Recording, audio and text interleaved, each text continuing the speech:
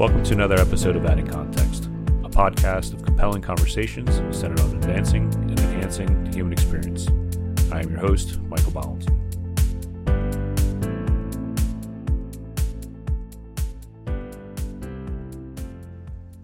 Welcome to another episode of Adding Context. Today I'm speaking to Dr. Stanley Plotkin. Dr. Plotkin, can you introduce yourself? I'm Professor Emeritus of Pediatrics at the University of Pennsylvania. Where'd you grow up? Kind of get a little bit about in the you. Bronx. What? Sorry, go ahead. And I'm an alumnus of the Bronx High School of Science. What? For people who don't know, you've had a pretty, to kind of put it simply, brilliant career. Can you tell people what your specialty was? Well, I started out in epidemiology, then moved to virology, and then started developing vaccines. And I've done pediatric infectious diseases. I was chairman of that specialty at Philadelphia Children's Hospital. And I've spent most of my research career developing vaccines or testing vaccines. So I definitely want to dive into the process for testing vaccines and coming up with them. For people who don't know, you're partially responsible or wholly responsible, and you can clarify that, for the MMR vaccine, or at least the rubella aspect of it, the rabies vaccine, rotavirus, and I might butcher this, the cytomegalovirus. Before we get in too much into your field, what fields of science did you have to study to kind of become as knowledgeable as you are on vaccines and such? Well, as I said, pediatric infectious diseases on the clinical side, and virology on the laboratory side, and also epidemiology, because vaccines have to be used in line with the epidemiology of a particular disease. So those are the three areas that are important. What was the motivating factor for you to get into that field of study and to do the work that you've done? Well, actually, because of two books that I read when I was 15. One is the novel Arrowsmith by Sinclair Lewis, and the other is a biography called Microbe Hunters by Paul de Kruif. They were enough to decide my future career. So there's a lot to unpack about vaccines, especially given what's taken place over the last year or so. What can you say to kind of demystify vaccines? Well, so that's a complicated question. The point of a vaccine is to give you the immunity that a natural infection would give you, but without causing the disease, obviously. And there are many ways of developing a vaccine, practically all the ways of which have been used in this last year to develop a vaccine against the disease called COVID-19. But it means vaccinology is a subject that covers microbiology, it covers immunology, and it covers epidemiology. all of those factors are important in determining why a vaccine is needed, what strategies can be used to develop a vaccine, and how do you deploy a vaccine. It's no use developing a vaccine unless you are able to use it in populations that are susceptible to the particular disease. So in a way, it's a subject that is very broad because it involves so much of science, of biology. Right. Before I go any further, what are some of the things that you've seen over the last year or throughout your career that I guess the bigger myths that bother you the most about vaccines and viruses and such? The biggest myths, did you say? Yeah. Well, it's hard to answer because there are so many myths. And it derives from the fact that unlike most of medicine, where you are treating someone who already has a disease, in the case of vaccines, you are trying to prevent the disease from occurring. So you're basically vaccinating healthy people. And that complicates things because, of course, if people are healthy, they may not be worried about a particular disease. So we see what's called, for lack of a better term, hesitancy mm-hmm. about being vaccinated, which largely is based on skepticism that you, that is the individual, are going to acquire the disease. So people sometimes, in a way, prefer the disease or the risk of the disease to the risk of the vaccine. Got it. I think that's something I think we've seen pretty blatantly over the last year. I have a number of questions I want to ask specifically about COVID, but before we jump into that, a little bit more about your career. What improvements have you seen in the process of vaccines from their inception to administration to the general public? Well, first of all, the history of vaccines goes back to the late 18th century. So it's not something that happened yesterday. Right. And it took off, so to speak, in the late 19th century. And at the end of the 20th century. And the reason why it took off at the end of the 20th century was basically the advances in biology, both virology and bacteriology, which provided basic knowledge that enabled vaccines to develop.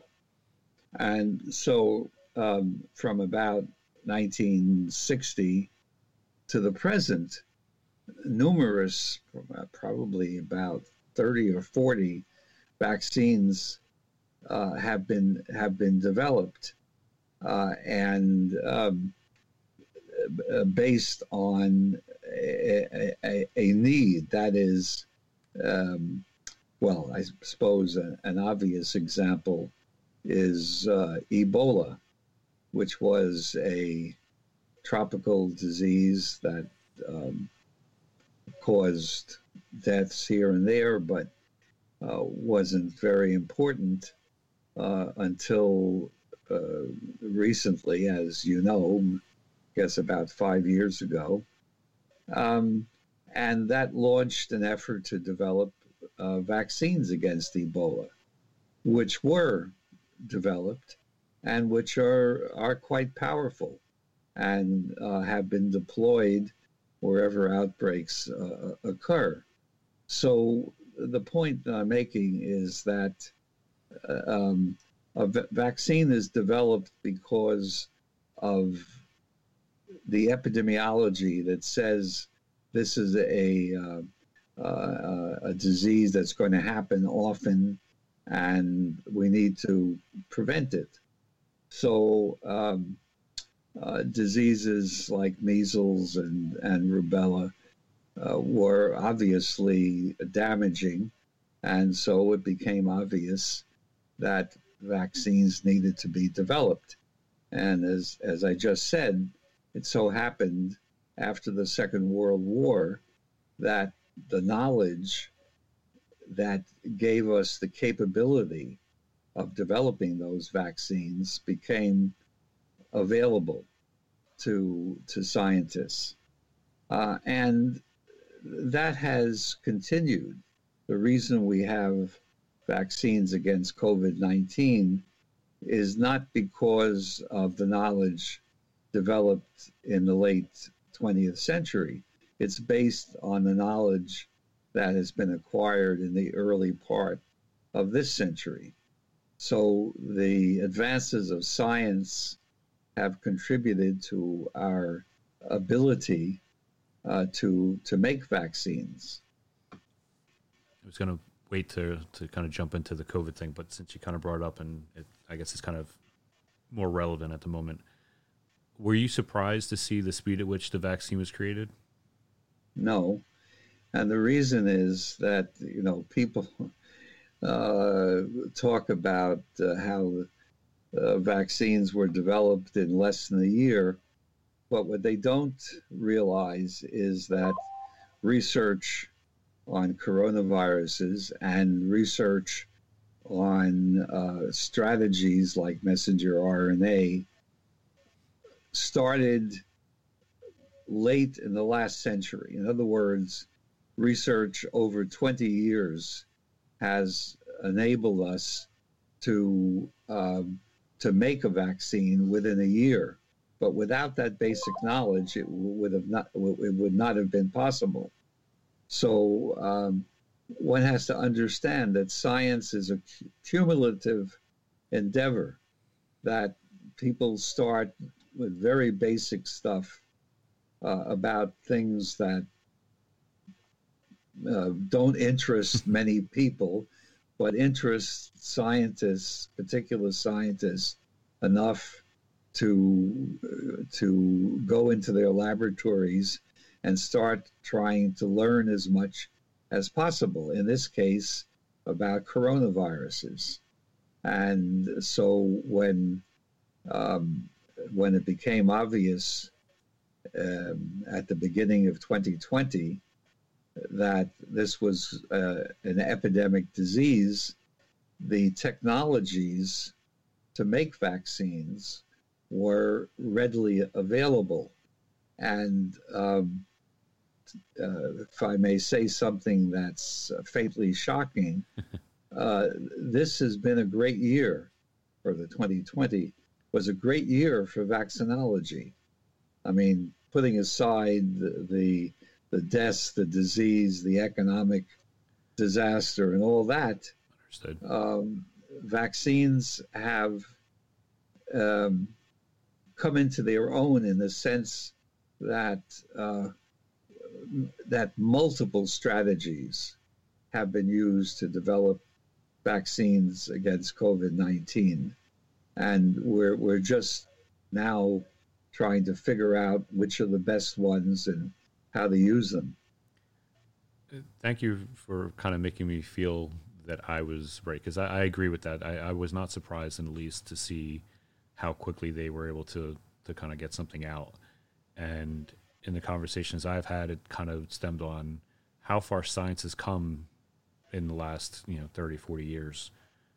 The amount of information, the speed at which they're able to do things, the advances in technology, I think all those contributed to being able to more expeditiously get a vaccine out. than what would have been done in, say, the 60s and 70s. Well, there are at least two other aspects that are worth mentioning. One is the change in the vaccine industry. Uh, Originally, vaccines were developed in public health institutes and more or less on a shoestring. But as vaccinology developed and the need to vaccinate large populations became clear, it shifted to a commercial development. Now, this is something, of course, that is faintly controversial. That is, that people making money from vaccines. Right. But the fact of the matter is that if you want the latest technology and you want vaccines that are produced safely and effectively, you need to have large outfits that know what they're doing. Right. And of course, that means they need a financial return. And the good thing that's happened is that the vaccine industry is now not only in Europe and North America, that you now have gigantic industries, vaccine manufacturers in places like India, Brazil, China, and a few other places, so that the capability for vaccinating 8 billion people is now feasible, where it wouldn't have been some years ago. So there's that aspect that's very important. And then another aspect is that more or less, I'm trying to remember the year, but I guess in the 1970s, more or less, it was recognized that poor countries were not capable of vaccinating their populations.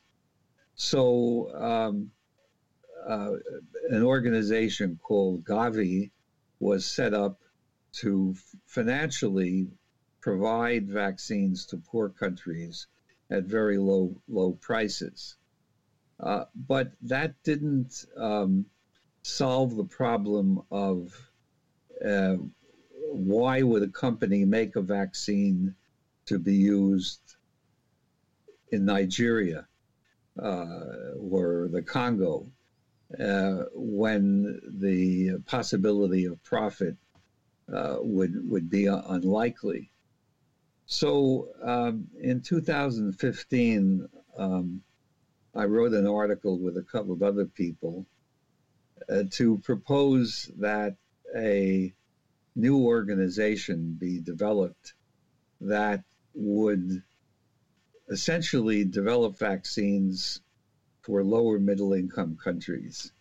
And that organization came to fruition a couple of years later and is now called CEPI, the Coalition for Epidemic Preparedness and Innovation. And their job is to develop vaccines for diseases that have no commercial interest. Now, they are actually working on COVID-19, which does have commercial interest, but they've also been developing vaccines against diseases like Zika, chikungunya, things that are of great interest to the tropics, but not necessarily for in temperate areas. So I just want to make those points that we are in a much better position now than we would have been 30 years ago. Right. I think that what some people fail to see, when we talk about medicines and the cost of medicines,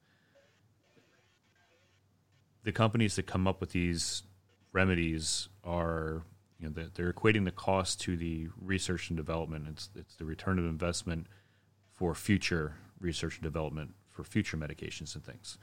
So I understand the need for driving revenue so they can further do more effective and expansive research on varying subjects and diseases and such. But I think what CEPI is doing is fantastic, and clearly, the altruistic aspect of it is definitely needs to be noted. Since we're kind of talking about COVID, what are your thoughts on the rollout for the vaccine, globally, or for the U.S.? Well, I mean, no one can say that everything went smoothly. Obviously, there have been a lot of hiccups and promises that couldn't be kept. So it's a mixed bag. Right. Certainly, there are many countries that need vaccines that aren't getting them. But as I pointed out a moment ago, places like India are no longer backwards. So they are making vaccines and vaccinating their people. Well, of course, when trying to vaccinate 1 billion people is not easy. And similarly with the Chinese. So things are better in that regard. But of course, then they're not perfect. Right. And vaccinating 8 billion people is not going to be easy. And it does mean that people in the Congo are going to be at the end of the line in terms of getting vaccine. But at least ultimately, we're, I think, confident that there will eventually be enough vaccine. But getting back to your question, I think that there was some unjustified optimism about getting large quantities of vaccines out there, because it's not like going into the kitchen and cooking dinner. It involves processes that are inherently slow, and even if they were speeded up, still making let's say 300 or in most cases 600 million doses for the U.S. is still not something that we've been able to do. And of course, that's why we have different priorities for who gets the vaccine. But on the other hand, one can say that all hands are on deck, mm-hmm. and eventually there will be enough. What kind of weight or insight or control, and I apologize if none of those three words match, but what kind of influence does the CDC really have on, I guess, the information that scientists get to work with for creating the vaccines? Well, I worked at CDC, or rather, I was a CDC officer for 3 years, many years ago. So I have a lot of affection for CDC.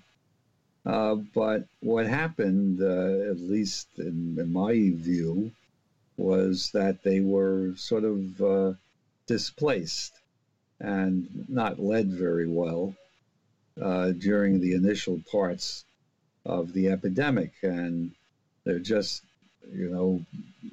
playing catch up at the moment. But they are doing as well as they can. I have to remind you that we don't have a single government. We have 50 different governments. Right. So each state can do what it wants, more or less. And so you see that Texas is going one way and Pennsylvania is going another way. So CDC is doing as much as it can, establishing guidelines and issuing advice. But I must say that the federal government was not as forceful as it might have been at the beginning. Tony Fauci tried to foster scientifically valid steps, but in a way, it should have been CDC doing that rather than NIH. But be that as it may, Fauci was not able to give directions when Trump was running the show, or ostensibly running the show. So I think there was a lot of uncertainties and miscommunications at the beginning, and different communications, different instructions. But as I said a moment ago, I think CDC is in a much better position now than it was. So would it be fair to say that the CDC and any of the organizations that kind of typically take control in these situations was handcuffed by the politicization of the virus and the vaccine and all that? Yeah, I think so. You kind of touched on it before. You mentioned the messenger RNA. Can you, for people who are not aware, can you explain what the difference is between the quote-unquote typical vaccines and the mRNA-based vaccines? Well, so when I was a boy, there were two ways to make vaccines. One was to grow the organism, whether bacteria or virus, and to kill it, and to use the killed organisms. And the other way was to grow the virus or bacteria in a way that would weaken them so that they didn't cause disease, but would still infect and induce an immune response. But with the development of molecular biology and genetic engineering, it became possible not to have to use the finished product, so to speak, but to go, well, first of all, to break down things and to identify the particular parts of the organism that gives the important immune responses, and to use those parts as the vaccine. And these things were happening in the 90s and early 2000s. And then it was realized that you could take bits of, let's say, the business bits of organisms and stick them into other organisms and let those other organisms present the proteins to the immune system. So that's why we have vaccines like Janssen and AstraZeneca, which are using viruses to, let's say, viruses that are harmless to present parts of the COVID-19 virus to the immune system. And then, again, starting in the 90s, the idea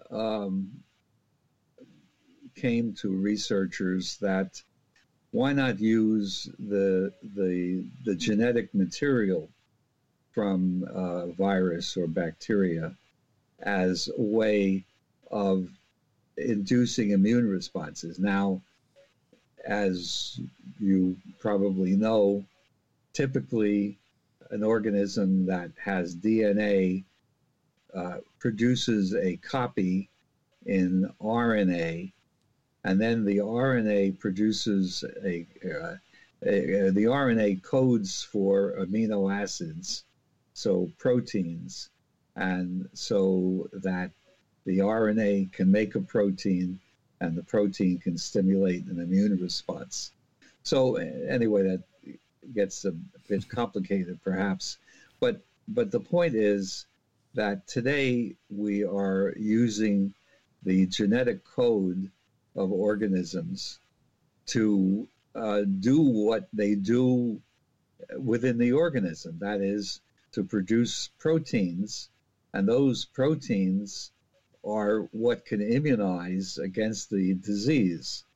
So in the case of the Moderna and Pfizer vaccines, we have what's called messenger RNA. And why is it messenger RNA? The message is the proteins, right, that are coded for by the RNA. And so when somebody gets an injection of the messenger RNA, the messenger RNA expresses the proteins in his body or her body, and therefore the immune system in that person is exposed to those proteins and makes a response to those proteins. So that's a long explanation, but that's basically the point, that we are using genetic engineering to make vaccines now. Got it. Given the fact that over the last year we've seen a lot of what I deem to be unnecessary politicization of, means to combat the virus and about the vaccine. I mean, anti-vax mentality has kind of been around for a handful of years. What would you say to people, I guess, to kind of battle back against some of the anti-vaxxing mentality? Well, I guess there are only two answers to that. One is looking at the evidence rather than listening to people like Wakefield and Robert Kennedy, who are just spouting bull. But that's one part of it. It's a question of whom you believe. Right. But the other part is what I call risk measurement. I published a paper recently, which was a very simple result of a very simple idea. I don't know if everybody is aware, but there is a system in this country established quite a few years ago now, where if you can show that you have been damaged by a vaccine recommended by the government will reimburse you. So that, in other words, that system rewards what are real reactions to vaccines. And the point being that there's nothing in life that's absolutely harmless. Right. So one cannot deny that there are reactions to vaccines. But the question is, what is their frequency? Right. And now we're not talking about sore arm or rash, and that. We're talking about serious reactions. So what I did simply was to look at the most recent 12 years of rewards that the government has made, and also for those years, how many doses of each vaccine were given to people in the US. And then I simply divided the number of doses by the number of reactions. And it turned out that for each of the vaccines, the rate was about within a fraction of 1 in a million. So that's the risk. Right. Now, if you understand risk, and so the question is, do I take a risk of 1 in a million, or do I take the risk of the disease, which is, except for polio, which is gone, the risk of the disease is a lot more than that. Right. And that's what I will say to people who are afraid of taking vaccines. If you have any statistical sense at all, you would take the vaccine over the disease. I don't think that I was aware that the government was reimbursing people for, we'll call it damages from a vaccine. I mean, as you pointed out, vaccines do different things to different people. And I think, using my wife and I as examples with the most recent vaccine, as you said, all I had was a sore arm for both of my shots. And after the second shot from my wife, and not just my wife, but a handful of people I know, they were out for about 24 hours with fevers and things like that. But, it was a side effect. It was a known side effect. And then I think the question is for these awards that the government's given out, what are they deeming to be a viable, So damage? Yeah, I should specify that what the government rewards is serious reactions that result in a disability. They're not rewarding a sore arm and right. that sort of thing. They're rewarding people who, let's say, Guillain-Barré syndrome, which is a neurological reaction right. that has occurred to some influenza vaccines. That's the kind of thing that they reward. But even that seems, and maybe it's just my perspective, but I think that just seems kind of ridiculous that, the government's doing what they think is in the best interest of people in general. So they're recommending these specific vaccines. Nobody can predict how that vaccine is going to react with your body. Everybody is different. I mean, that's why some people have certain allergies and other people don't.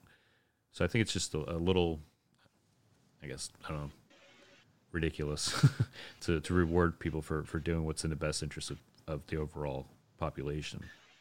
Well, I understand what you're saying, and that's a viable attitude. But on the other hand, it means that people cannot say that they were ignored and that they suffered for nothing.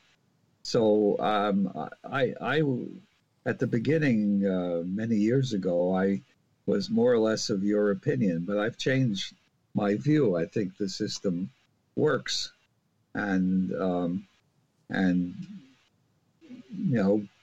keeps things rolling. So understandable, and it's a good point. What are your thoughts on? I want to say recent, but it's really hasn't been too recent. But the recent trend of the anti-science, anti-intellectualism, the anti-vax. People are trying to educate the people that are on the anti side of things. What do you think, either as a government or as a people, we can do to better combat the nonsense? Well, that is a very difficult question to answer.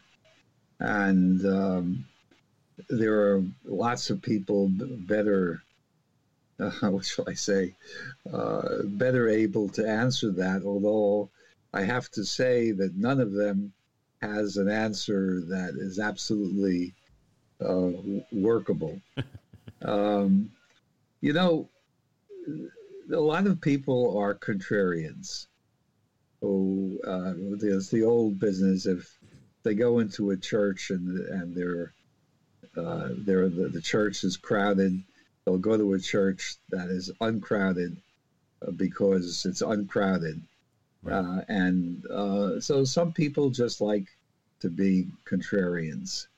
Um, and the other thing is that as we have seen recently, we see every day there are there's a substantial proportion of people who love conspiracies. I mean, it's serious. There are people who prefer to believe in malignant um, actions by other people. Uh, I was just reading today an article about, uh, claiming that the SARS-2 virus was invented in a Chinese laboratory. Now, from my point of view, that's an hypothesis. And then you ask yourself, what's the evidence? So what I'm saying is, okay, it's an idea. It could be right, but uh, you can't sort of insist on it, making this idea out of whole cloth when you have no evidence for it. Right. So, but there are a lot of people who prefer to go with conspiracy theories, and there's nothing much you can do about that. So I understand the psychology of people like Robert Kennedy, but that's, from my point of view, that's his pathology, and right. Nothing I can do about it. If you could wave the proverbial magic wand to kind of fix these things, what type of things would you like to see changed? Well, this may be simplistic, but I think a big issue is education of children. That children need to understand the scientific method. I mean, they don't necessarily have to understand molecular biology, but they have to understand how you look at evidence, how you assess whether something is true or false. And unfortunately, I don't think most children get that. I mentioned at the beginning of this that I went to Bronx Science High School when I was a kid. And that was a very formative experience because it was a school where everybody assessed ideas scientifically. And I think it was probably one of the most important things I've ever done is to go through that kind of education, which insisted that if I had an idea, I had to have evidence for the idea. I agree with that. I don't think that critical thinking is taught the way that it was, even 25, 30 years ago. I think we've kind of transitioned into this educational system that's all about standardized tests and just moving people through. And I'm dying to get in touch with some more education-oriented people that I can have that discussion with. But the fact that people will look at evidence and just blindly say that, oh, that's not true because it's not part of their particular echo chamber, I think that's one of the biggest problems that we have. What do you see are maybe some of the long-term effects, either good or bad, from the spread of like this type of misinformation? Well, I mean, people have to make decisions in life, including, for that matter, in a democracy, whom to vote for. And ideally, they should be able to evaluate what people say for whether it's true or not, whether there's evidence for it. Unfortunately, that's often not the case. But I do think maybe I'm exaggerating the ability of education, but I do think that education of children is really capital. Agreed. Are you retired, mostly retired? I mean, after your extensive... I've retired about 4 times. I mean, you've had such a extensive and incredible career, so are you at least enjoying your multiple retirements? Well, in point of fact, I am giving advice, I hope good advice, to a lot of organizations. So I, fortunately or unfortunately, I no longer have a laboratory, so I cannot do anything in that regard, but I can try to help people do what they want to do and to move things forward. So I have not yet retired in any realistic sense, but of course I realize that inevitably I will have to. If anybody wanted to kind of follow you up on anything, where could they find more information on you and your writings? Well, I mean, I know you've got a lot of published papers, but... Yeah, right. Well, so that's probably the best place. I've written a couple of autobiographical papers, actually. So if they go on PubMed, they can find the articles. I will make sure I put a link to that. And again, any parting words? Parting words. I think the Chinese curse about living in interesting times has come to pass, and this is going to change society. This is a civilization-changing experience, and as I